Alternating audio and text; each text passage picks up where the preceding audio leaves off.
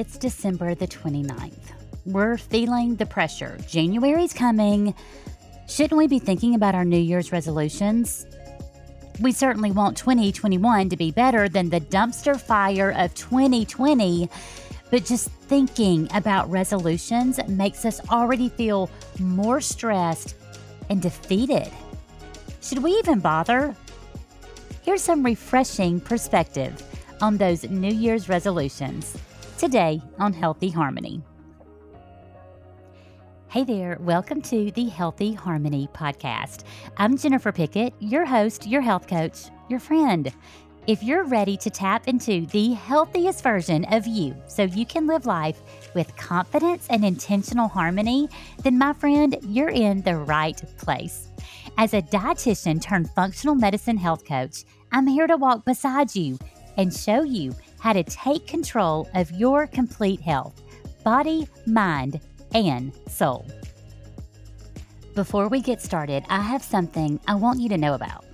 You know, so often it's not really about food.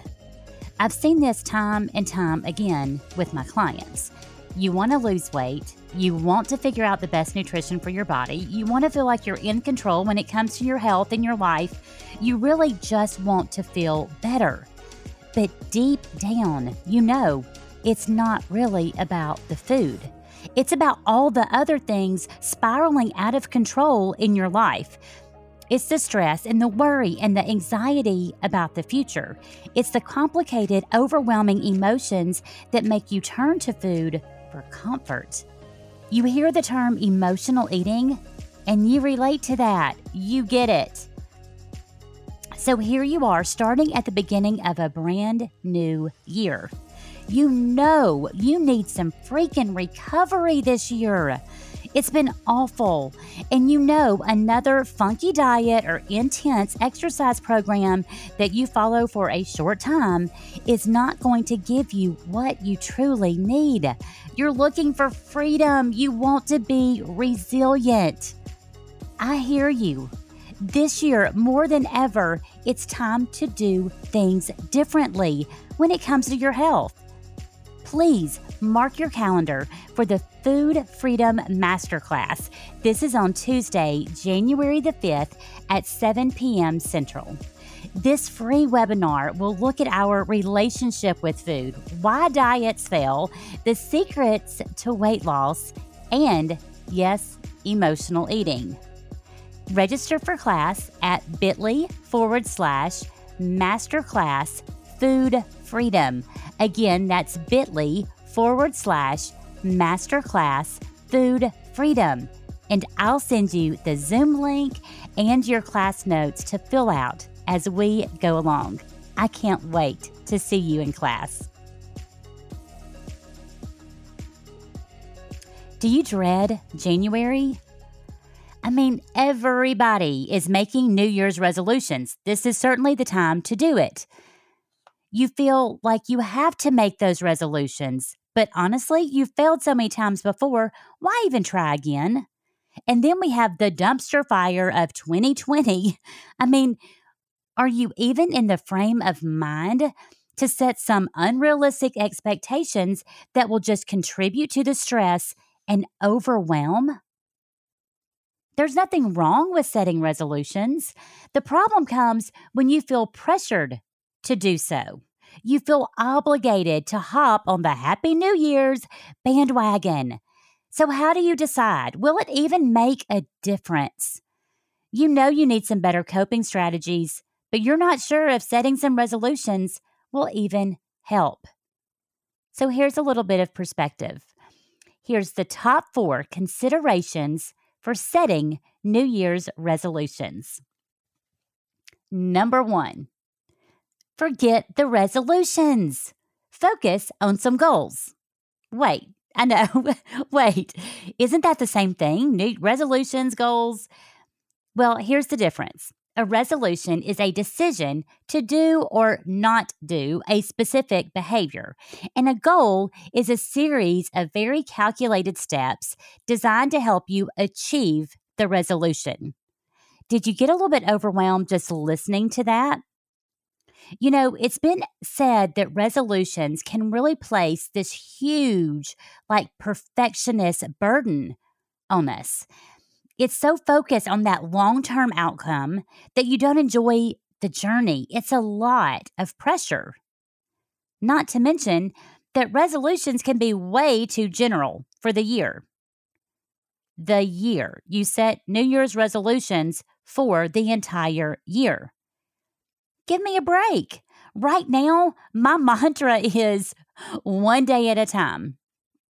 And I've seen in coaching that small and simple is where it's at. Because often when we look at the big picture of getting healthy or lose weight, it gets very, very overwhelming. We tend to take this all or nothing approach, all in, which means you're being very strict. It's a very rigid approach. You might be using a restrictive diet, intense exercise, and it only lasts a short time because it is so intense. Oh, yeah, and it's not realistic for your life. The opposite is that nothing approach, and it happens when you're just burned out and you're completely overwhelmed at what you need to do. You don't even know where to start, and it all seems insurmountable. So, you know what? You don't start at all. A nothing approach. Here is what works, and here is how I help my clients see success on their health journey and in life. It's by focusing on small changes because we're looking for momentum. That momentum that picks up speed, the ball moving in the right direction. Nothing happens overnight. So we make these very small, simple changes and we start layering those. As we layer those, we notice that, man, that momentum starts to pick up. That is how changes happen. Little changes end up being very big results. So, what are some small goals that you can make? And maybe you should think about ditching the resolutions. Number 2, set SMART goals. Okay, you've heard the acronym. You're going to hear it a lot more this time of year, yada, yada, right? So the acronym for SMART goals, SMART, is specific, measurable, achievable, realistic, and time bound. Now, here's what I think. I like to keep things super simple to reduce the overwhelm. I've had to do this in my life because when I'm overwhelmed, guess what? I just shut down. So if I keep things really simple and the goal is realistic to me and it's very, very specific, it just makes it easier. It seems like every time I hear a great motivational speaker and I just aspire to change everything at once. Gung ho, I'm ready to go and I'm all in. I want to do it. But here's what happens. It ends up horribly because I get overwhelmed. It's not realistic. And then another thing happens. It affects my confidence. I feel like a failure, and then I feel guilty and ashamed that I couldn't do that when it seems to come so easily to everybody else. So I've learned from my own mistakes. I like to set some very small goals for the week, 1 week at a time.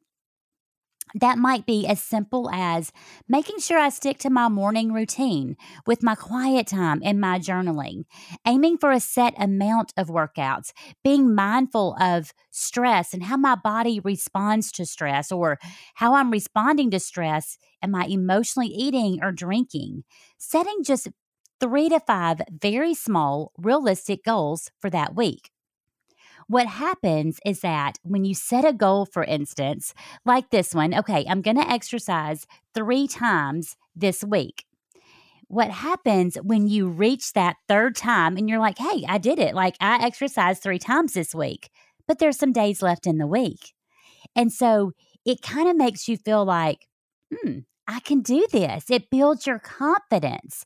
So oftentimes I'll find that I'm like, I wonder if I can fit in 2 more workout sessions. Again, so much of this is kind of building up our confidence and showing ourselves, hey, we can do it.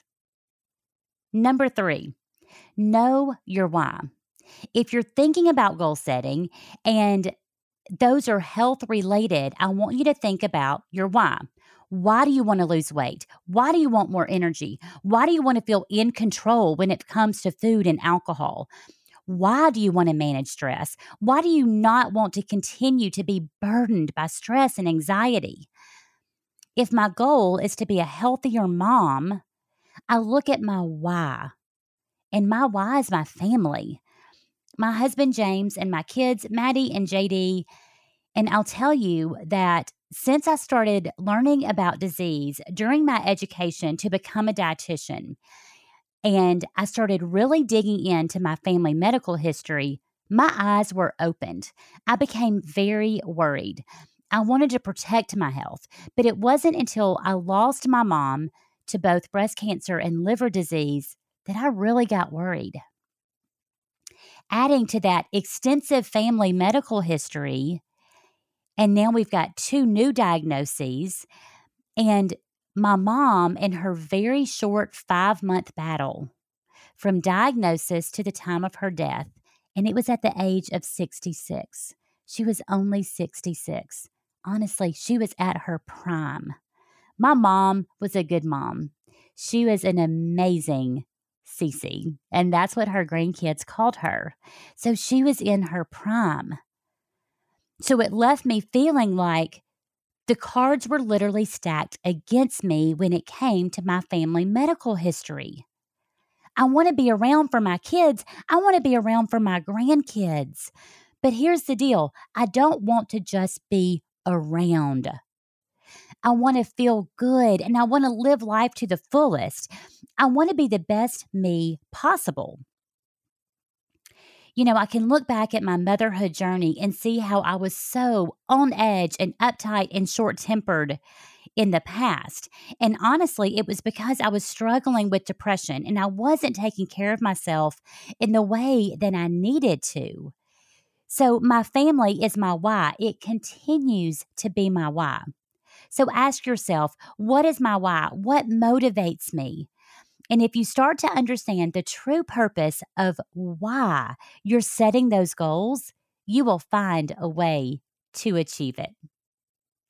Number 4, be kind to yourself. You have been through a lot this year. And if setting resolutions or big goals is going to lead to more stress and more disappointment in yourself, then honestly, it defeats the purpose. You're just shooting yourself in the foot. So instead of focusing on bad habits and where you've gotten off track and beating yourself up and fixing what's wrong in your life, can you make a slight adjustment with your perspective? How have you persevered? Part of being kind to yourself is to practice mindfulness. How have I survived during this time? What have I done for myself that was very, very helpful? And then thinking, are there some small changes that are realistic to me that I can easily implement? And then celebrate myself. If that's so, that is awesome. That is what works. Let me remind you, you don't have to tackle everything right now just because it's January. This is your journey, my friend. You have persevered and survived an unprecedented year. So be nice to yourself. Be kind. You really do have what it takes to keep going. So those are the top 4 considerations when thinking about this whole resolution thing and if you should even bother. Just a quick recap. Number 1, forget the resolutions, focus on some goals. Number 2, set SMART goals, realistic, small and simple. Number 3, know your why.